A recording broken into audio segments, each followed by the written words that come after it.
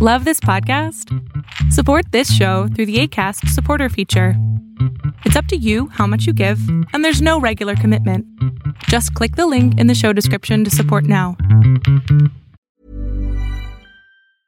Ryan Reynolds here from Mint Mobile. With the price of just about everything going up during inflation, we thought we'd bring our prices down. So to help us, we brought in a reverse auctioneer, which is apparently a thing. Mint Mobile Unlimited Premium Wireless. How to get 30, 30, bit to get 30, bit to get 20, 20, 20, bit to get 20, 20, bit to get 15, 15, 15, 15, just $15 a month? Sold! Give it a try at mintmobile.com/switch. $45 up front for 3 months plus taxes and fees. Promo rate for new customers for limited time. Unlimited more than 40 gigabytes per month. Slows full terms at mintmobile.com. I'm Tina Horn, and this is Interrobang. Interrobang is the bonus segment of my Wire People Into That podcast. Follow at Tina Horn Sass or at Tina Horn's Ass if you're nasty on Twitter and Instagram. Visit wirepeopleintothat.com. Support my show and get extra shit at patreon.com/Tina Horn. That's patreon.com/TINAHORN. Mickey Maud, hello. Tina Horn, hello. It's nice to see you. It's nice to see you as well, old friend. Yes. You are very special because you are one of the only people that I have had back on the podcast for a return visit, Sloppy Seconds. I love Sloppy Seconds, and I love being on the show. So I'm glad that I get to be here. So I'm excited to do an Interrobang with you. I'm excited to be in Austin. I have not spent that much time here, so it's very nice to be, driven around by you. You're showing me where the taco places are, where the swimming holes are, where the outdoor bars are. Pretty great. It's been pretty great. Austin is a great city. If you like tacos, beer, and swimming, Austin is quite a good place to be. You're singing my song. So there are a couple of things that we are going to talk about today. I think that the focus is going to be on the documentary that you are in the process of making with your partner, who we're going to call M for today. Do you want to tell us a little bit about the concept behind that documentary and where it's at? Absolutely. For those who listening who don't know who I am, tell the people who the hell you are. Background, why I'm on the show twice. For those who didn't hear me on the first episode, I am an adult performer. Sorry, will you start again? I hit the mic with my Topo Chico. I am an adult performer. I've been performing in adult films for 9 years now. I realize that. Mostly kink and BDSM content, but also kind of a range of content from the span of erotica to hardcore pornography. Sites like Evil Angel, Four Chambers. My partner and I have been together 6 of those years. Currently, the way that we kind of navigated how we talked about the work that I do, generally, for socially, it was kind of on a case-by-case basis. Oh, this person is cool. I think we can share this with them. And when it came to family, there are some people in my family who know what I do and have no problem with it. And there are some people in my family who, for reasons that I can go into later, we decided not to tell because it just doesn't really serve anything. And for my partner, I was already performing for 3 years before we met. And upon kind of discussing about how we would talk about what I did for a living, we made the decision not to tell my partner's family. And as, kind of years went on and they got to know us and that was the impetus of not telling them, is that we didn't want any sort of stigma or preconceived conception about what goes on or what people think goes on in adult entertainment to kind of be a barrier from them getting to know me as a person who is has other qualities besides your job. Yeah. And very recently they have found out what I do for a living, and not through us telling them. We don't know how they found out. That's really hard. Yeah. and they have decided to cut off all contact with us. So that has been understandably really difficult for us, really difficult for my wife. And this happened in January. It's June now. Okay, so it's really still very fresh. Yes, it is very fresh. And also later in the month of January, actually, no, it was February. It was February. It was February where we found out that we are pregnant with our first child. Mazel tov. Thank you. Thank you. We are very excited. But that is also information that we haven't been able to share with them. Oof. Because they are not communicating with us at all. And so that's what the movie's about. Yeah. Yeah.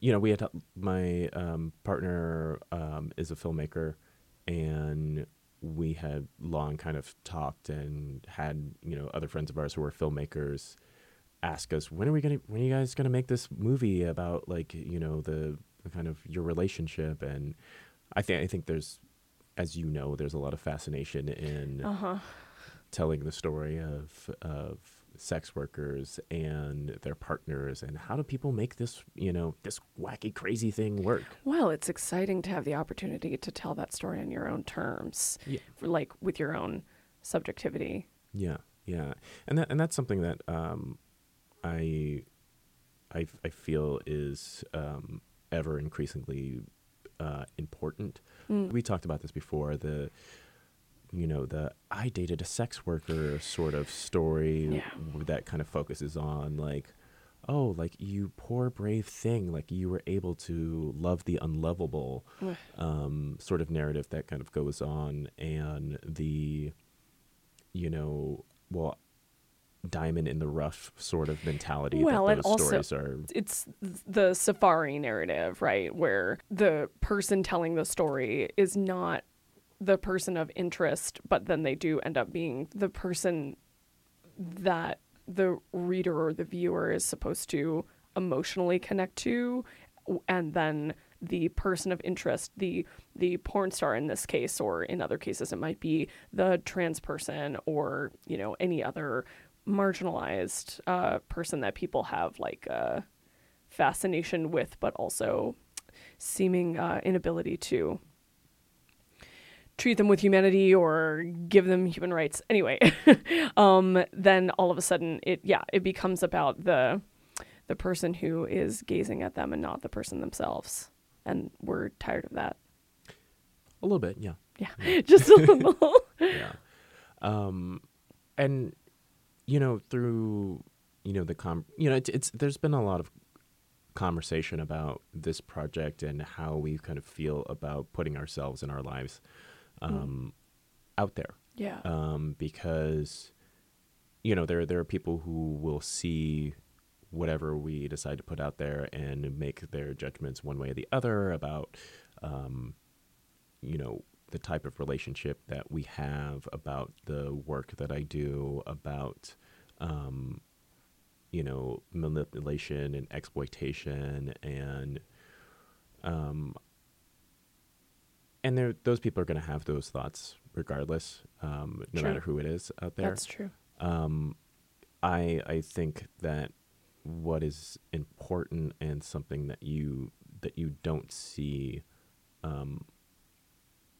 with documentaries and work that is surrounding sex work, is I think you rarely get to see I think people want to focus on the work. People want to focus on being on set and seeing the world of here's a glimpse into this world. But that is really such a small part of the relationships and the community. And I think when I see films like Hot Girls Wanted or After Porn, I always feel that what is really lacking from that is the community that people come into around sex work, and the kind of shared similar stories. As I've let people know who are my friends in through sex work, so many people have similar stories of coming out to their parents about the work that they do,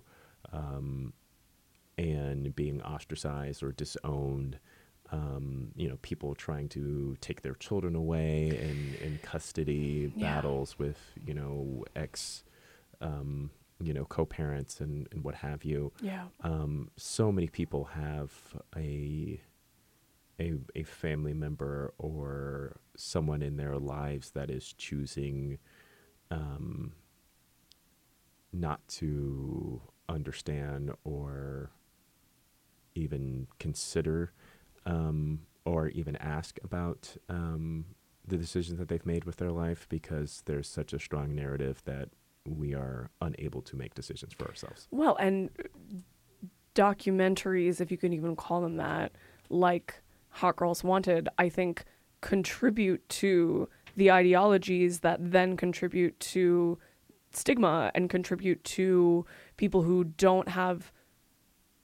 are not even going to bother to ask you, what is your job actually like? What are the emotions around the decisions that you make to do it, the effect that it has in your relationship? They just jump immediately to all kinds of things that are all kinds of moral judgments and sense that that this is anathema, that this is something that they have to distance themselves from, that they want to distance their loved ones from, that you must be that you as a sex worker must be a corrupting force, or that you've been so corrupted that you need to be saved, and that even in that state of perceived vulnerability to the perceived evils, that you might be a corrupting force because they don't want their loved ones to be dragged down with you. So people see these movies and they have these movies like Hot Girls Wanted, they have a powerful effect on their view of what the sex industry is really like, and then they project that onto you instead of actually listening to your real human subjective story. So my hope would be that movies that are actually created by people in the industry on their terms, telling the stories that they want to tell, that might have an influence on it, that it might at the very least complicate people's narrow ideas of what it actually means to be a pornographer, to perform in porn, to be a sex worker. Yeah. And I hope people kind of allow space to kind of accept that narrative, because I think it is really, I think it's really hard sometimes. I think to have it becomes so polarized that when you want to kind of talk about something different, that people are like, well, you're just ignoring like all of this other stuff and basing, this like the, what do they call it? The happy hooker sort of narrative. And then you're ignoring all of this other stuff. And I think with what we're trying to do here is, I think we're trying to kind of show the complexity that is our lives, that it is, I do this work, but I also do a lot of other things. And, this work is not what defines me as a person, as a human being. We are going through, a lot of transition in our lives. My partner is finishing her master's degree. Like, we are in a state that is not our home state to, kind of facilitate that. I am going through kind of transitions in my career as someone who's been performing for a while and is now looking to kind of move on from that a little bit and kind of take a step back and be more of a creator of content and less of a performer. And kind of what that means for me, and kind of changing things up in order for us to both prepare as being parents as well, and what that means for our economic stability, and how we have been making money before, and how that changes, and how we kind of continue. And so there's a lot. We've kind of been joking that, like, oh man, we've like had this baby. It's a really good plot point. Nice work. Yeah. So, I mean, this is And it's complicated, you know. It is. It's really difficult to when I think about the decisions I made around choosing to do sex work. Yeah. I was thinking in terms of myself and how it affects my life, and not thinking about, you know, this was 3 years before I even met my wife, so I didn't know that, you know, this person even existed or would be, you know, someone I would want to be for the rest of my life. So, you know, those decisions didn't kind of take that into account and how this would affect her life and her family. And, you know, I was, you know, very clear from the beginning, like, this is what I'm doing, this is what I'm going to continue to do, and this is, you know, if this is something that you can support, and this is something, you know, we can, you know, make this relationship work. Very upfront about that. I didn't ever want it to be something that was a surprise, and people, I think often, I know other people who have been asked by like fans or people on the internet, like, oh, does your partner know this is what you're doing? And it also seems like very, very crazy that, you know, that somebody would be hiding this whole other self. But people have before, you know? Yeah. I mean, I definitely, it is sort of shocking to me, or I can't even wrap my mind around how you could be doing something and not that you could be performing in porn, or that you could be an escort or a dominatrix or a stripper or a cam model, and be, you know, have a partner, have a girlfriend or boyfriend, and be building intimacy with that person and not trust them with that information.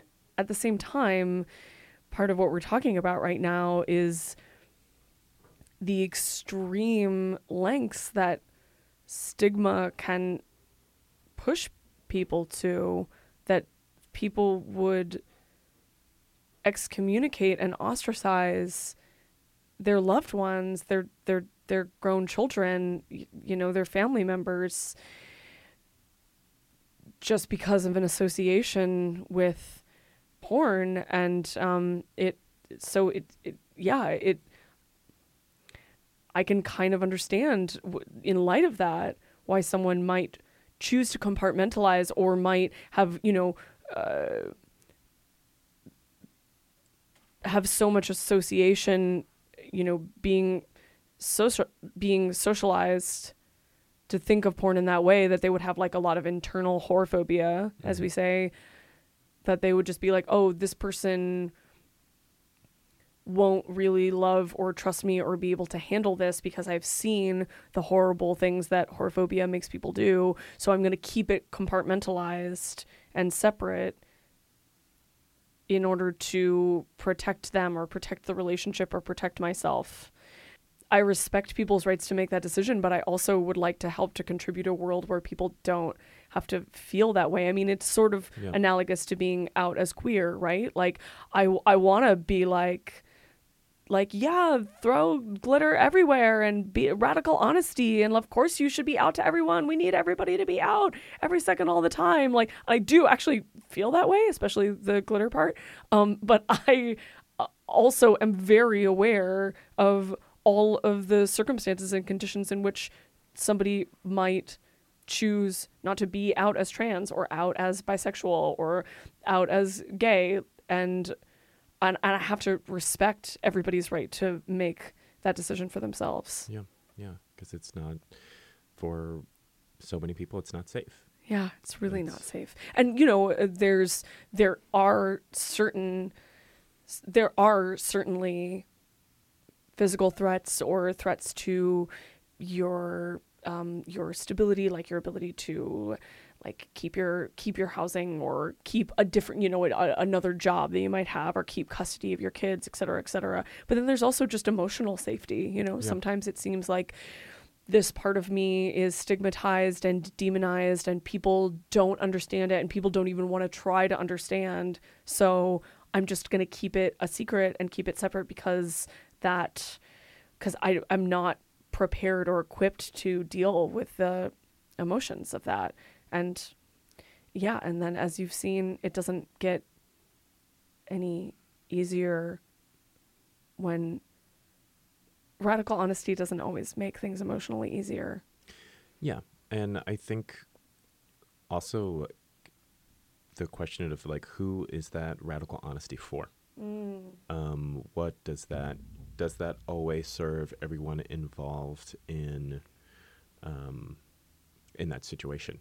And, you know, we, over the years, my wife and I, we had many conversations about what to tell them, when to, you know, her family, what to tell them, when to tell them, how much to tell them, do we even need to tell them? And that was, you know, a question that kind of came up a lot. Like, do we feel some sort of need for absolution by like coming out and like letting people know like this is what we do, even though we know that the result might be something that is really difficult and may never be understood? Is that a reasonable assumption to make for someone else in general?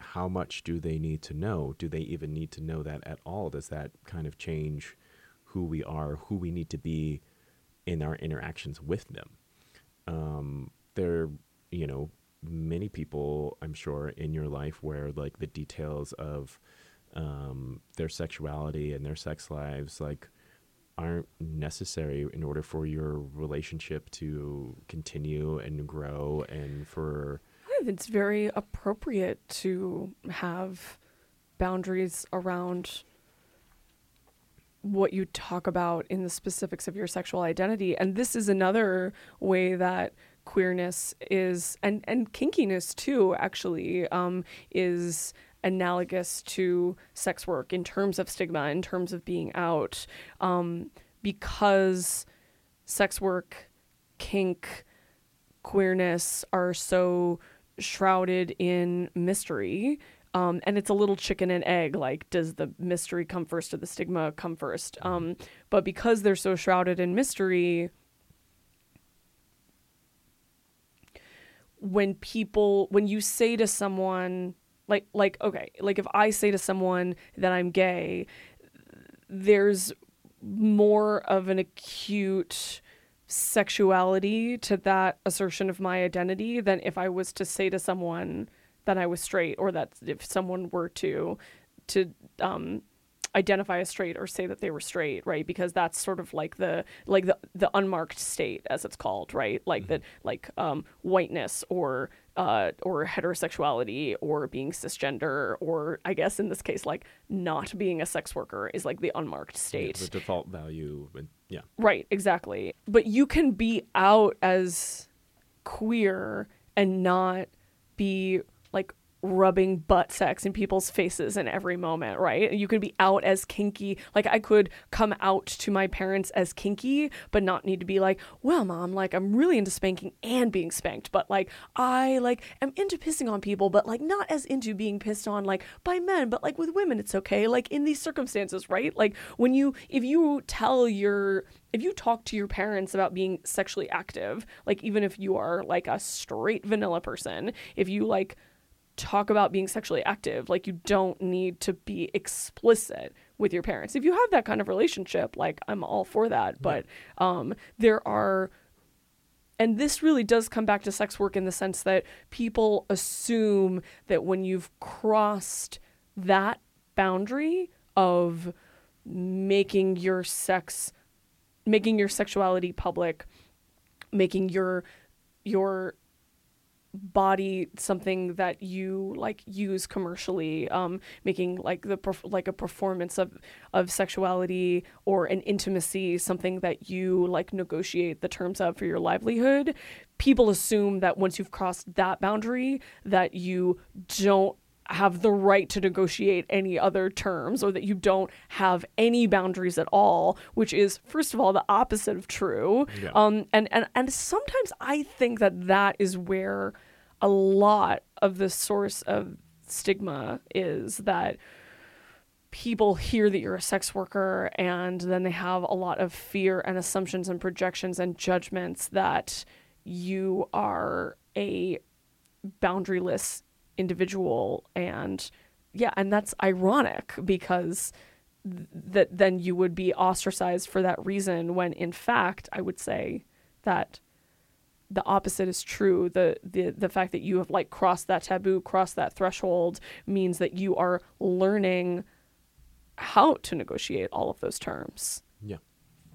And it's also kind of an interesting point when sometimes the product that you are selling sometimes through sex work is that sort of like boundaryless, like constantly like sexually engaged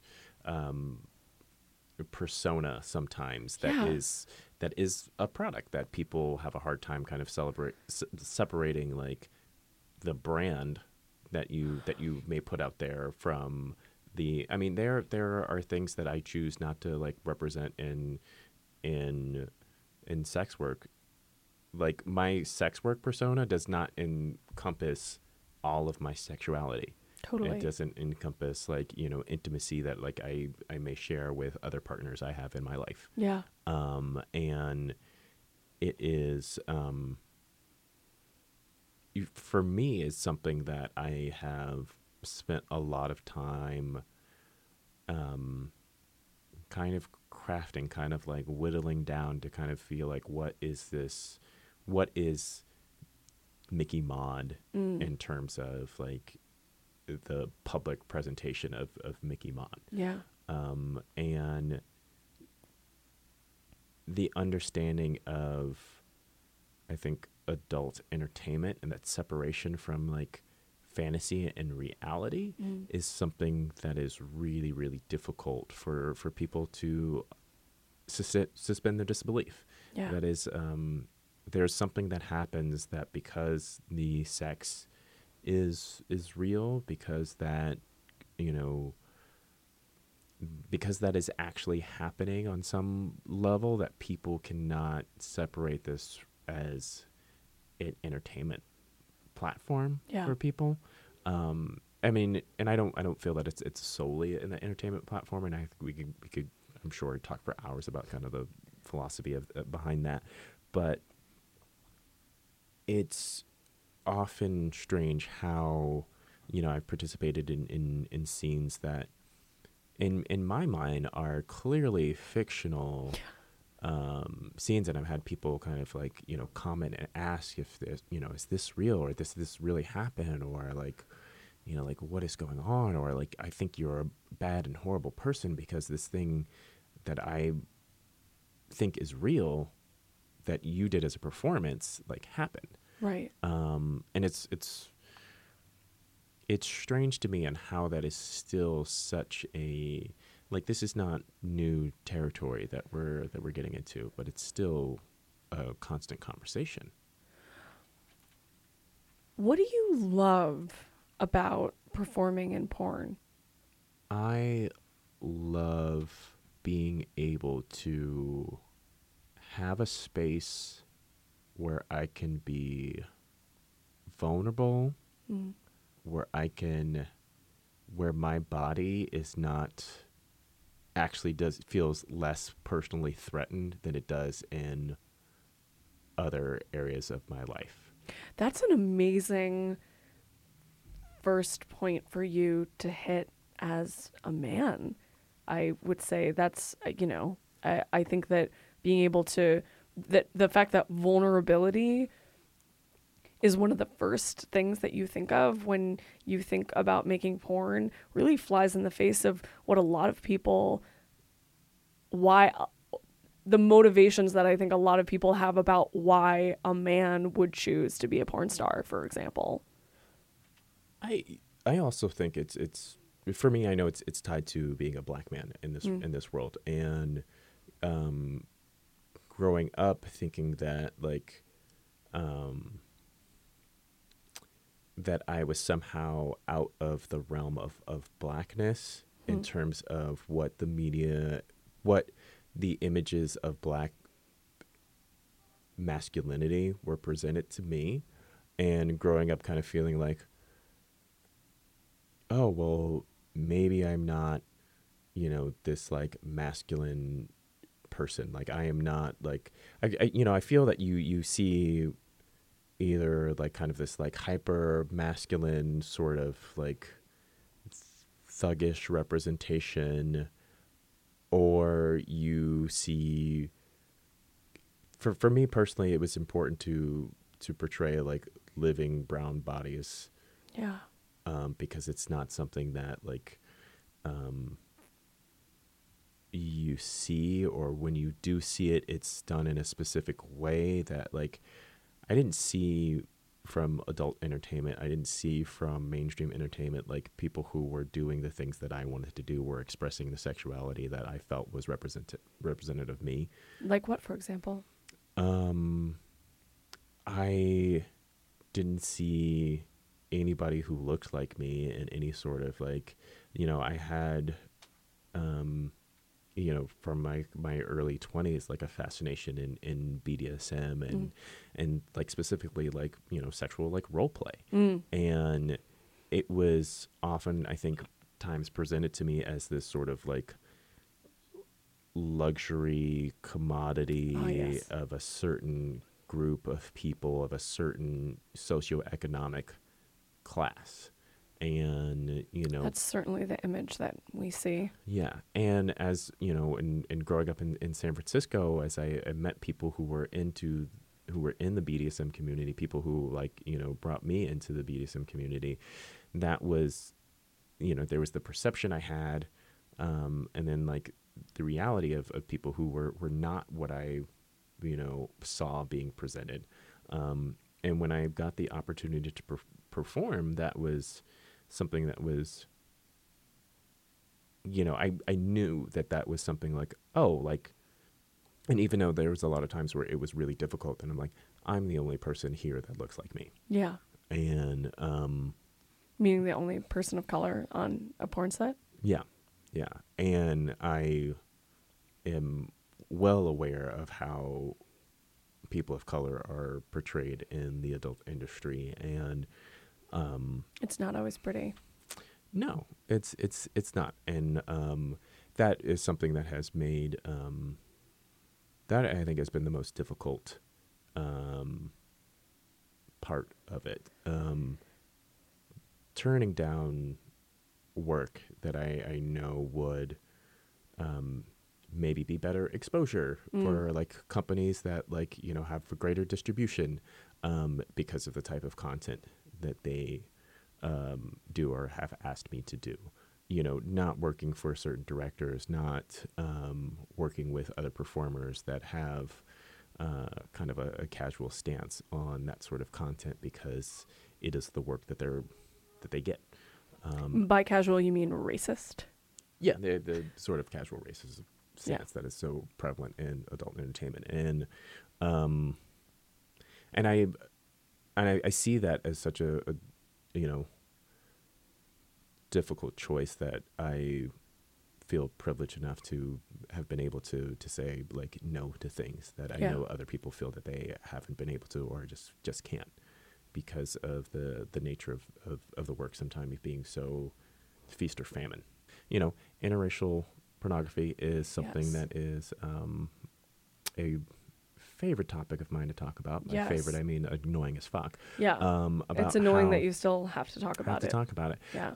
That performers will sometimes ask for a higher rate for interracial, their first interracial, which in the context of porn means someone working with a black man. Right. So it's usually a white female performer performing with a black male performer. Yeah. That is what interracial means in porn. Like an Asian female performer performing with a black man, almost always black male. Is the consistent factor in that. And like a white male and a black woman is not interracial in genre wise in porn. Genre-wise, usually it isn't, although I know there's some people who kind of consider that. Generally, when it is two women performing, it's not much of an issue, but there seems to be this ongoing debate on whether that is racist or not. Because Whether interracial as a genre is racist or not? Yeah, whether like charging more is racist, or interracial as a genre is racist, or the decision to do it or not do it is racist based on the way that the content is presented. And specifically when it comes to choosing to do the scene and accepting more money, there's kind of this ongoing debate recently on whether this is racist because it is a genre that has increased in popularity, and so it is akin to something like, doing something like anal or gangbang or something that, requires a lot more energy to do. And people kind of want to go back and forth of like, well, like I'm in this business to make money, and like if I'm going to make more money off of this, and then, why not? This is not race-based. This is just purely business sense. Also, the industry is racist and sexist and transphobic, even just if we're going to specifically talk about these genre constructions or the way that people, the roles that people are asked to portray, even if we did live in a world where everyone could agree that these are fictional fantasy archetypes and that it's not necessarily a statement about the humanity of these individuals in general. But yeah. And to just kind of like settle that, like my personal opinion is Yes, if please. you are only giving that option to white women, then yes, that is racist. Yeah. When women of color are, if you're going to say that this is a thing, and if it only works a certain way and those options are only given to not the people of color, Right. yeah, that's going to be a little racist. Yeah. If, you know, Yeah, You're- like 'cause you were specifically economically disenfranchising people of color, especially women of color. because you're saying that like Yeah. you can only make more money for this scene if you are white. Yes. So what are we going to do about it? I don't know, let's burn the whole thing down. I mean, you know, I don't know what to do about it, and I think that's kind of a frustration I have, is that people oftentimes want to throw their hands up and be like, "Well, it's porn. What did you expect?" Yeah. And Yeah, I've heard I you think say that a lot. I think it's severely limiting to not think of, you know, on both sides of it, people who are in porn and people who aren't in porn, to allow to kind of constrict like an evolution of a medium, because they're like, well, it's this, like it's never going to get any better if people actually don't take it seriously. And you know, conversation that I was having with Jiz is that, like, you know, the solution is not to stop making porn or to make less porn. It's that more people need to be making, more people who haven't been making porn before need to be making porn. Yeah. You know, people who don't see themselves in it need to be making it. People who only see themselves in it in a certain way need to be making it. And I don't really feel that that's the case. I think it's like, you know, things have kind of been saturated and things are really in a space where people feel that like, oh, this is the way it is, I have to follow suit. And I don't think that is, I think that was the case when, you know, certain people own the means of distribution, but I think, you know, the landscape is changing and people are trying to scramble and find ways to like make money because the old system does not work. And if you have a video camera and an internet connection, like you can be making content, and in a matter of time, like you can be making better and better content. Like, and I think we need to kind of hold ourselves like accountable to making better content that doesn't make people feel like shit. And I think that the folks, the amateurs, if you will, you know, the folks who just are, you know, making porn with the little film studio in their pockets, right, their phones, need to have education about how the distribution, privacy, monetization, marketing, how they can actually do that in an effective and sustainable way. Because I don't know, I am really frustrated by the dichotomy of amateur porn that people don't expect anyone to pay for is like more real or like less degrading to women or less degrading to people of color. And I think that is really whorephobic, right? Because there are, you know, sex workers and pornographers are out here, you know, trying to make a living and participating in this economy and the supply and demand, right? And so this like sanctimonious idea of, you know, porn that like if that it's like more real or pure if you don't expect to get paid for it is bullshit. But that's another axe that I have to grind. But I think it's related. Yeah. Because who gets to make that? Anyway. You know, your argument about porn, like, well, what do you expect? It's porn, reminds me of some of the ongoing conversations, but like one in particular that has come up lately is the one about Ghost in the Shell, right? Like, oh, well, we have to cast Scarlett Johansson in this role that is based on a beloved story that should really have a protagonist who is a woman of color. And people are like, well, in order for it to make money overseas, ironically, we need there to be a recognizable movie star. And oh, I guess like all of the bankable movie stars are these like certain kinds of pretty white ladies. And that we've made into movie stars. So, you know, the question is, at what point does that justification about the bottom line, which in some ways I respect that this is not all just about ideology. It is about business. Like porn is a business and people do need to take these things into consideration. But at what point are you being a savvy business person? And at what point are you looking for a justification of your bigotry that you can point to the bottom line and be like, well, we've never tried it, so we have no example of what it would look like. And the assumption that like people would be turned off by not having a Scarlett Johansson in this film. Yeah. Like that you can't wrap your head around if like, well, if Scarlett Johansson is not in this film, people, not because she's white, like, yeah, like people are making a decision, well, if we put a person of color in here, people won't want to watch it. I don't know those people. I mean, I don't care. Yeah. Like, I mean, yeah. And it's like this idea of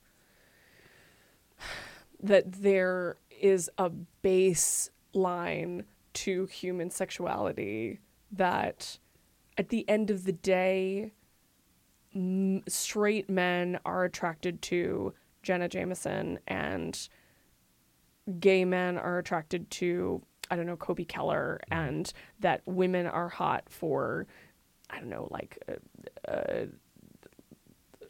who's like a male porn star that is like sort of like the prototypical like sexy male porn star right now. I don't know.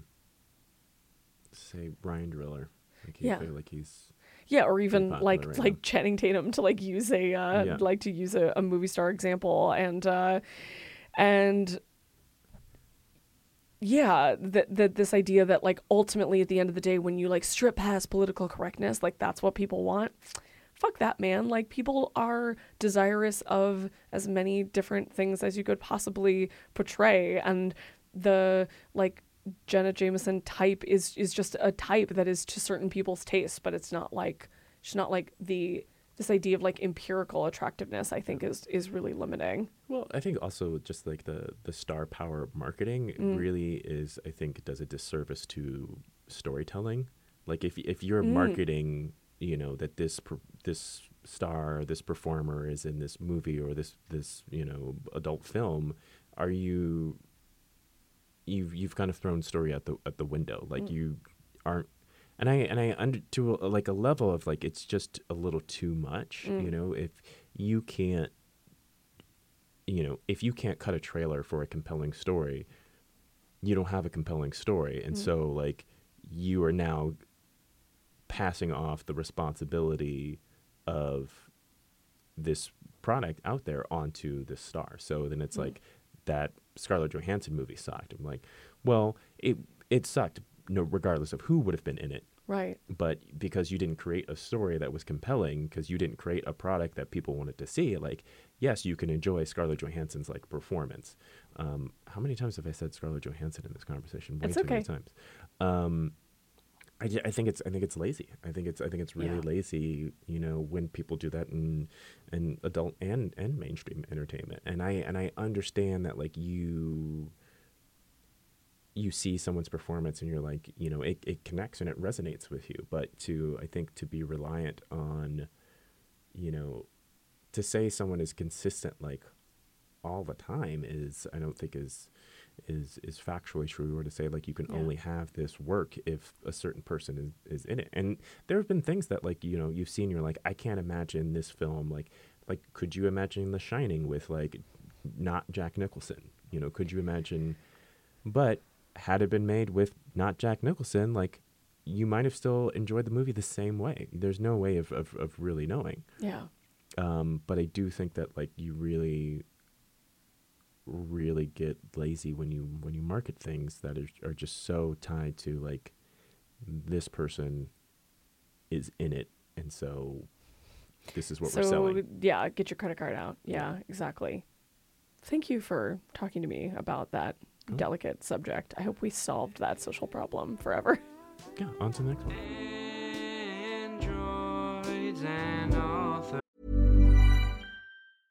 Ryan Reynolds here from Mint Mobile. With the price of just about everything going up during inflation, we thought we'd bring our prices down. So to help us, we brought in a reverse auctioneer, which is apparently a thing. Mint Mobile Unlimited Premium Wireless. How to get 30, 30, bit to get 30, bit to get 20, 20, 20, bit to get 20, 20, bit to get 15, 15, 15, 15, just $15 a month? Sold! Give it a try at mintmobile.com/switch. $45 up front for 3 months plus taxes and fees. Promo rate for new customers for limited time. Unlimited more than 40 gigabytes per month. Slows full terms at mintmobile.com. If you're doing last-minute holiday shopping, you should know that the Pleasure Chest is offering a December gift card deal. When you spend $100, you get a $15 gift card. When you spend $150, you get a $25 gift card. That's when you spend up to $1,000 in store and $250 online. So what I think is, buy vibrators and fetish outfits and bondage gear and porno and safer sex supplies for your loved ones, and then pocket that free money to treat yourself to some post-holiday stress relief. If you're in New York City, Chicago, or LA, get thee to one of the brick and mortar stores or shop online from anywhere on earth at pleasurechest.com. Now, back to the show. Since porn was the thing that brought you and me together as friends, I was hoping that for posterity you will tell the story of the night that we met. I would love to, which is as you know, one of my favorite stories. I really do. Every time we get together, if someone has not heard the story, or maybe even if they have, you always want to tell it. So. Yeah. And I can't really tell it without you. I feel like we have to tell it together. It's a good co-story. But in the times of the early years, or the years of our the halcyon days of queer porn, when there was like some money in queer porn in the Bay Area, and so like every hoe and like professional exhibitionist got to like make a few $100 for like fucking their friends on camera the way that they wanted to fuck them, and then giving interviews about like bisexuality or whatever. Yeah, it's good times. Good times. Hey, listen, made me who I am today. Yeah, So this is like circa 2010, like yeah, 2010, 2009, somewhere in there. We both of us got cast. I forget sometimes that there was a third person in that scene. There was. She is lovely. She was great, but she also was a little bit like, we were cast as kind of a threesome.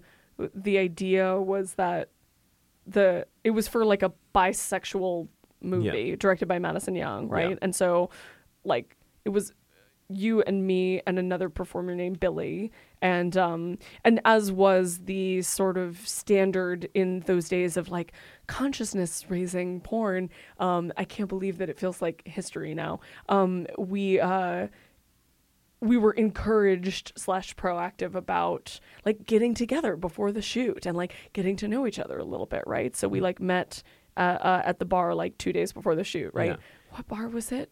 It was In the Mission. It was the Uptown. The Uptown. The Uptown. Actually, still one of my favorite bars to Is it to still visit. there? It's still there. Yeah. Thank goodness. Yeah. And you know, it's funny that is such a novel idea of like I know. people meeting before they have sex. More than 45 minutes ahead of time. Yeah. You know? Yeah. I mean, we met. We had like a great time. I think we talked about Prince like a whole lot. Obviously, R.I.P. Which, you know, whether I'm not exactly sure if we talked about Prince, but I feel like it's been such a running conversation in our friendship throughout the years that like it wouldn't surprise me if we did not talk about Prince. We still do need to make that XXX Purple Rain yeah. with you as Morris Day.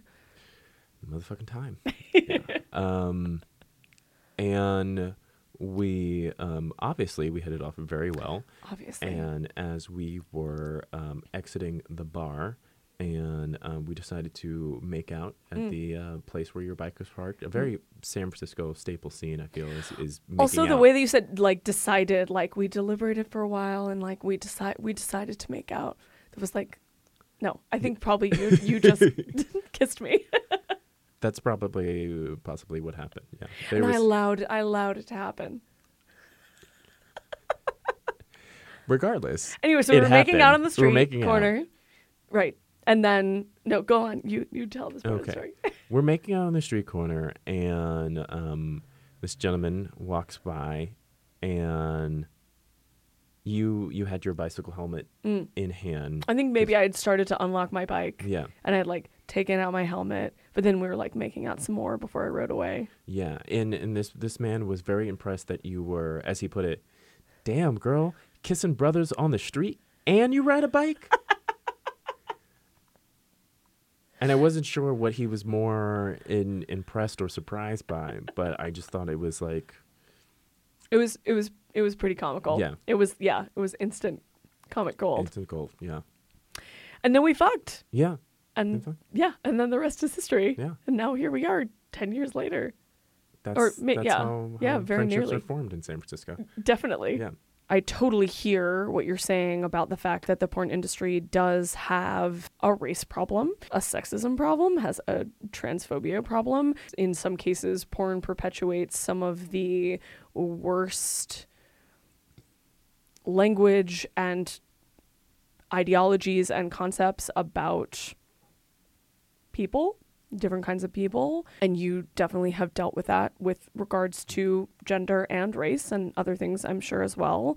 So how do you reconcile those parts of the industry with the parts of the industry that have given you so many opportunities and that has motivated you to stick with it for almost a decade, which is quite a lot longer than the average person? I think I've been really lucky. Yeah. I think I've been really lucky to work for companies that, see my value as a performance as not, we need black guy A here, who have, and not every company that I've worked with has, been that way, and, sometimes like you have to kind of pick your battles, and there are definitely like, scenes and companies that I've shot for where I'm just like, I don't feel, super great about this. And this is not like what the content that I feel like, is representative of like what I'd like to see out there, but it's okay. And I understand for some people that they need that. And, I need to pay my bills as well. And just like, every other job where you're like, this day wasn't so great, but whatever, tomorrow's a different day. You make those choices because you need to pay your bills.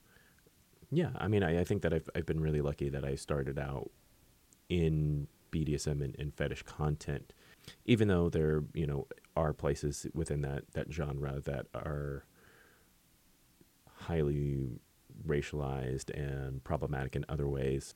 I felt that I was kind of able to do a little bit more because of being in BDSM, where the focus was more on a dynamic and not as who I was physically. Awesome. Yeah. When I hear stories like yours, with your partner's family excommunicating you both specifically as a result of the fact that you perform in porn, and I try to wrap my mind around it, I always come back to a confusion about why, just on the simplest, most fundamental level, you're having sex, you're an adult, you're having sex, people are filming it, you're negotiating the terms of getting paid for that performance. The end. That's it. Why? Why? Like, what do you think your wife's parents and family think about you and this work that is so repugnant, so awful, so immoral, that they have to completely cut you both out of their lives without even a conversation? Well, I have a lot of thoughts about that and a lot of speculation, because without that conversation, there's no way to actually know. And as I have gotten to, that's number one, right? Yeah.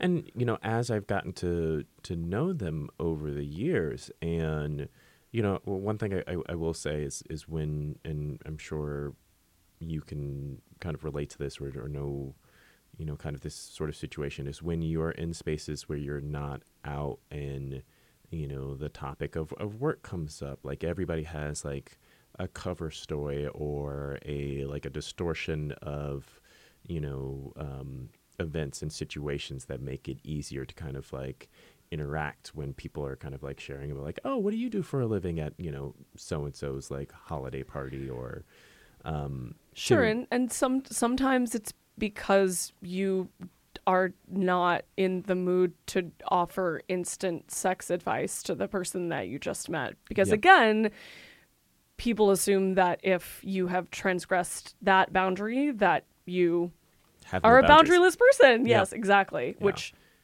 untrue for the record. Yeah. I will say over the years of getting to know them, one of the things that I think is just hard for people in general is, and when you have shame about something, when you have a feeling that something should not be discussed or talked about, or put into public, to see someone else do that thing that you have intense feelings about it not being out in public, I think that there's like a repulsion. Yeah. I think that there is a lot of difficulty with communicating around sex and sexuality in America in general. Yeah, I would say the world. Yeah.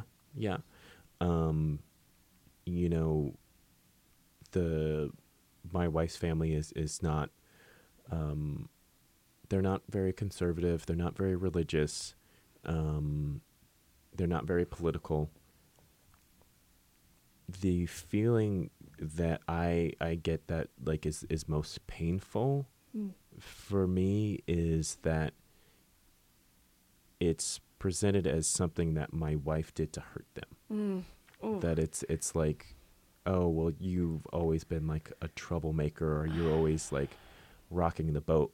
You're like a social justice warrior trying to get us to think different. And I've seen that, you know, through being with her and her family, and you know, topics coming up and having discussions, really awkward discussions about Black Lives Matter, about law enforcement, about the justice system, about reproductive rights, you know, these things that, you know, we care about, and these topics where our opinions are very different. And, you know, even though we don't agree, like, we're able to there's always been a difficulty in having the discourse about it. And I think, you know, me and my wife really want to have that discourse, and not to change people's minds, although like in some cases that would be great. Yeah. That would be fantastic in some cases, but just also to like understand. And for me, I think the complete, if you thought that what we do is so horrible, is so creates such this like visceral negative response, and your child was with a person that like you thought was like, and I don't know if they think that I'm the embodiment of like all evil in the world. I know that there's like, you know, a part of the level of like the secrecy, and then like, why didn't you tell us? Why didn't you trust us with this information? I mean, because of the way you're reacting right now. I mean, anyway. Yeah, exactly. But like, we hate you so much. Why didn't you bring this up before? So you could hate us earlier. I don't know. But if this is something that like, I don't know. Like, I feel like one is kind of like a denial of my like wife's capability to like make decisions or defend her decisions, or to that this was an attack on like the family, to like hurt them or distance, you know, like it seems like they're the perception. I kind of have this feeling that perception of decisions made were kind of like selfish and childish, to like distance herself from the family. And for me, what's kind of stands out is this lack of this feeling of the lack of like care and concern. Like, if you thought that your child was involved with something that you obviously feel very strongly enough to consider not talking to somebody, and there was no like, are you okay? Yeah, man. And that for me is kind of a big thing. There is, you know, a large amount of like pain and guilt that I carry on this feeling. And I've, you know, many people have tried to tell me like, you know, you can't take this on. Like, you didn't like ruin her relationship with her family. You didn't ruin like her life. But it's hard not to feel to feel that way when you see your wife's family choosing not to communicate with her anymore because of something that you chose to do.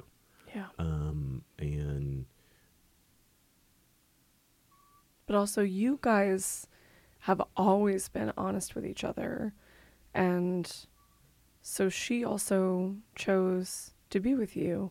And I don't mean that in the sense that we were talking about before, of like, she chose to bestow her benevolent grace upon you and love you despite these horrible things that you do. Like, you guys love each other.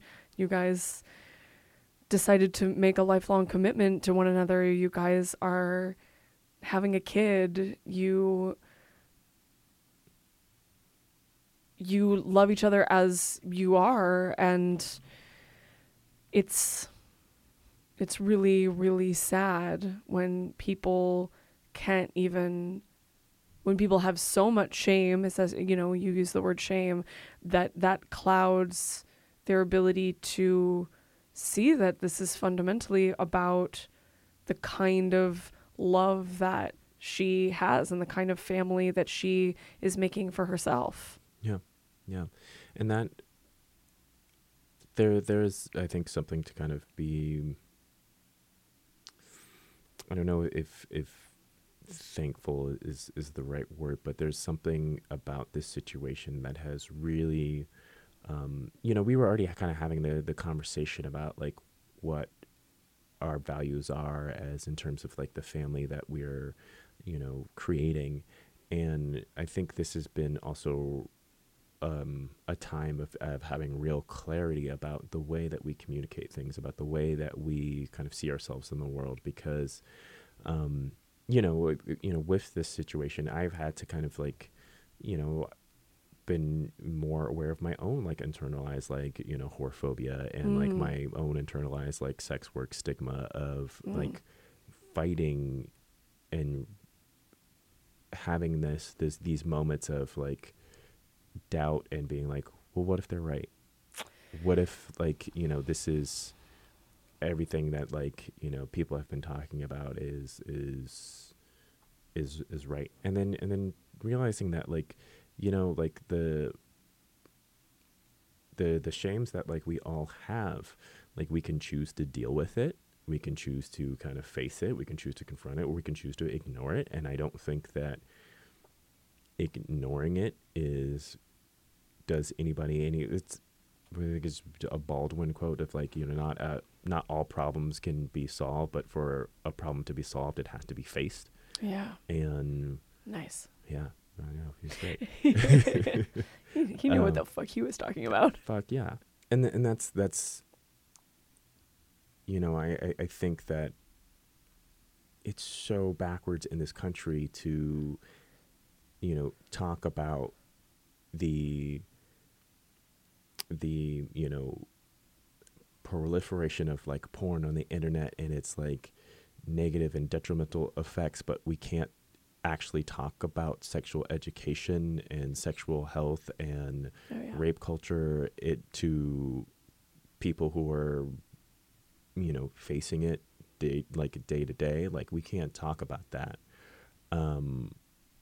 We can't have transparency in the conversations about sex and sexuality, but it just seems so backwards.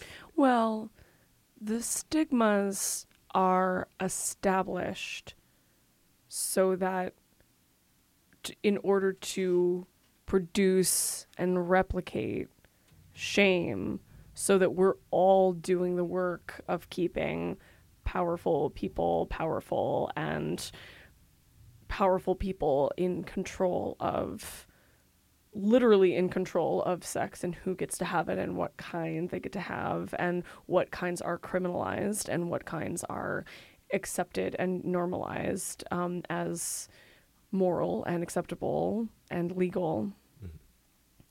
And these strong reactions that people have to finding out that people that they love or the people in their communities or their families or that those people have transgressed those rules, people start freaking out. I mean, it's like what you were saying about it is the same as a conversation about Black Lives Matter or a conversation about police brutality. People have been contributing to this way of life that, and maybe going against their instincts, like, well, I don't know if I necessarily believe this, but I have to contribute to this system so that I can get mine, so that I can have safety, so that I can have securities. And so then when they see that transgress, they're like, well, God damn it. Like, I think that somewhere deep inside, they're like, well, why have I been putting up with this? And this person is just like flagrantly flying in the face of it. Like I'm going to be mad at them because this is something concrete. This is someone that I can blame for my pain at the sacrifices that I have had to make in order to contribute to a patriarchal, heteronormative, capitalist society. And that's part of how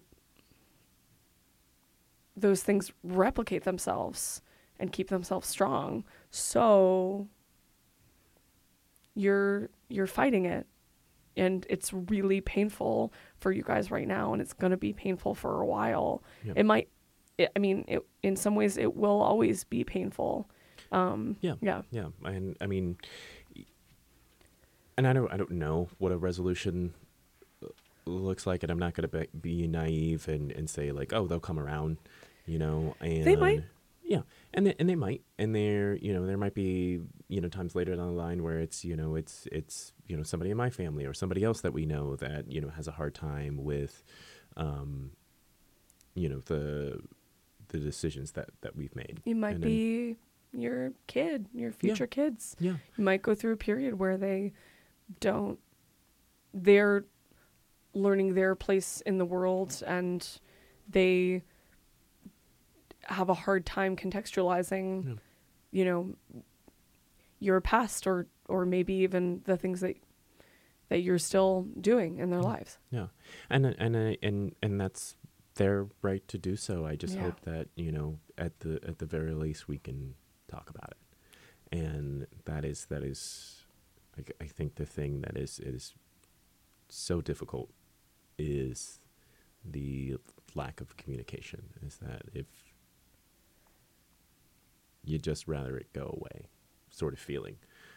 And that's what I feel is being communicated, is that like, well, this way we don't have to deal with it at all. Yeah. Well, yeah. I mean, I'm sure they're dealing with their own kind of pain, and they want to punish you guys. They want to, maybe they feel this is that they need this space in order to come to a conclusion where they can reconcile and figure out how to have a relationship. Mm-hmm. I wish that they could have communicated that to you, because there's nothing wrong with needing space. Yeah. But if it's framed as excommunication, then that's just going to cause you guys anguish. Yeah. What is the number one piece of disinformation out there about what it means to be a porn performer, that if you could disavow the world of that disinformation in a way that could potentially contribute to healing this pain that you have in your family, what would it be?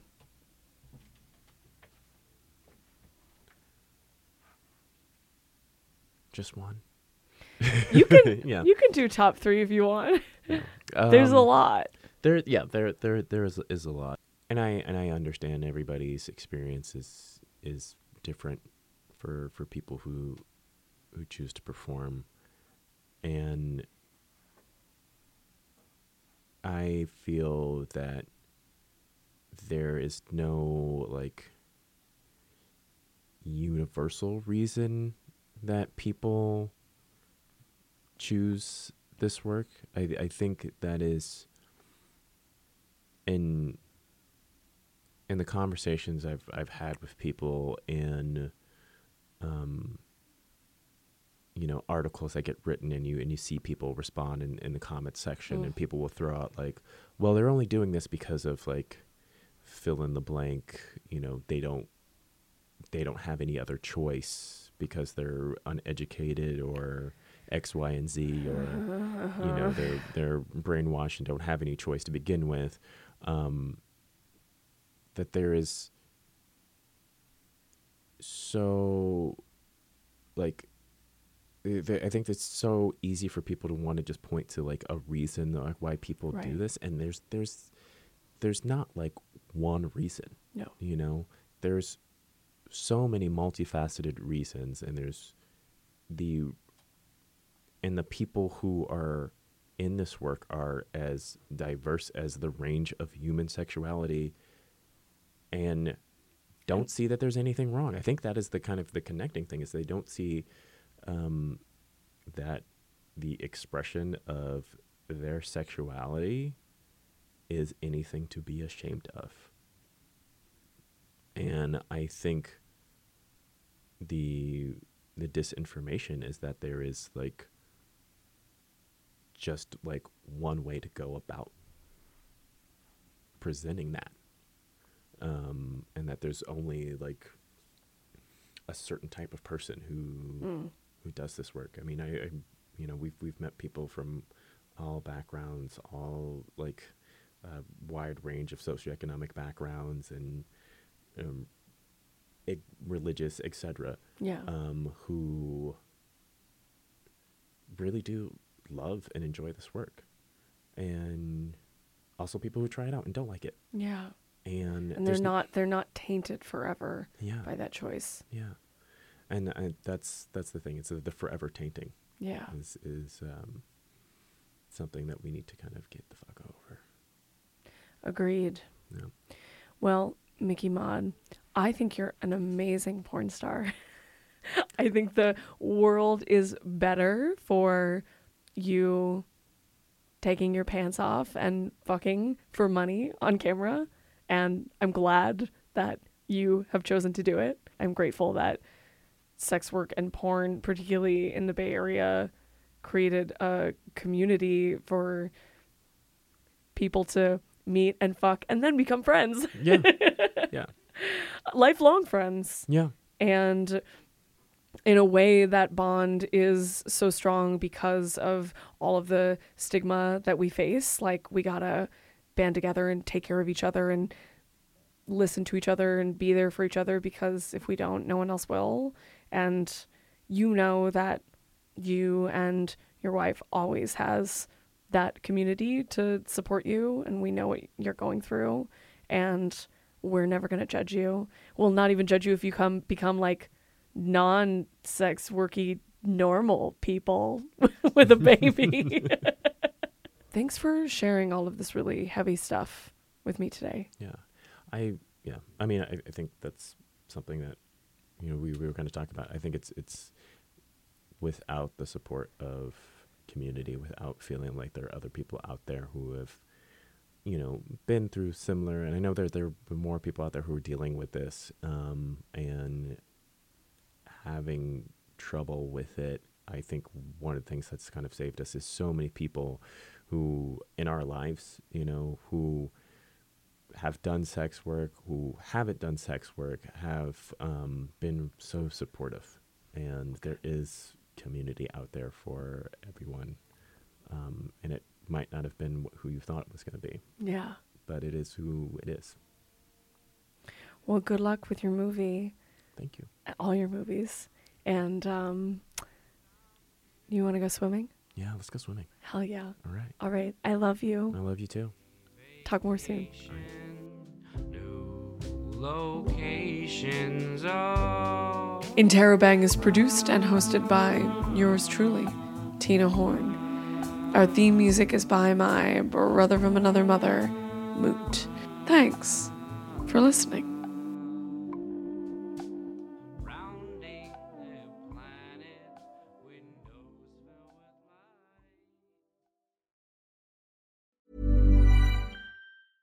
Want to get a chiseled look in the jawline? Sculpt and shape your jawline with added volume from Juvederm Volux XC. Juvederm Volux XC is an injectable gel specifically designed to be robust enough to improve moderate to severe loss of jawline definition. And it is the first and only hyaluronic acid filler approved for the jawline. Add volume to your jawline for a chiseled look with Juvederm Volux XC. For important safety information and to find a licensed specialist, visit juvederm.com. That's JUVEDERM.com. Not for people with severe allergic reactions, allergies to lidocaine, or the proteins used in Juvederm. Common side effects include injection site redness, swelling, pain, tenderness, firmness, lumps, bumps, bruising, discoloration, or itching. There's a risk of unintentional injection into a blood vessel, which can cause vision abnormalities, blindness, stroke, temporary scabs, or scarring. Talk to a licensed specialist to find out if it's right for you. Visit Juvederm.com. That's JUVEDERM.com.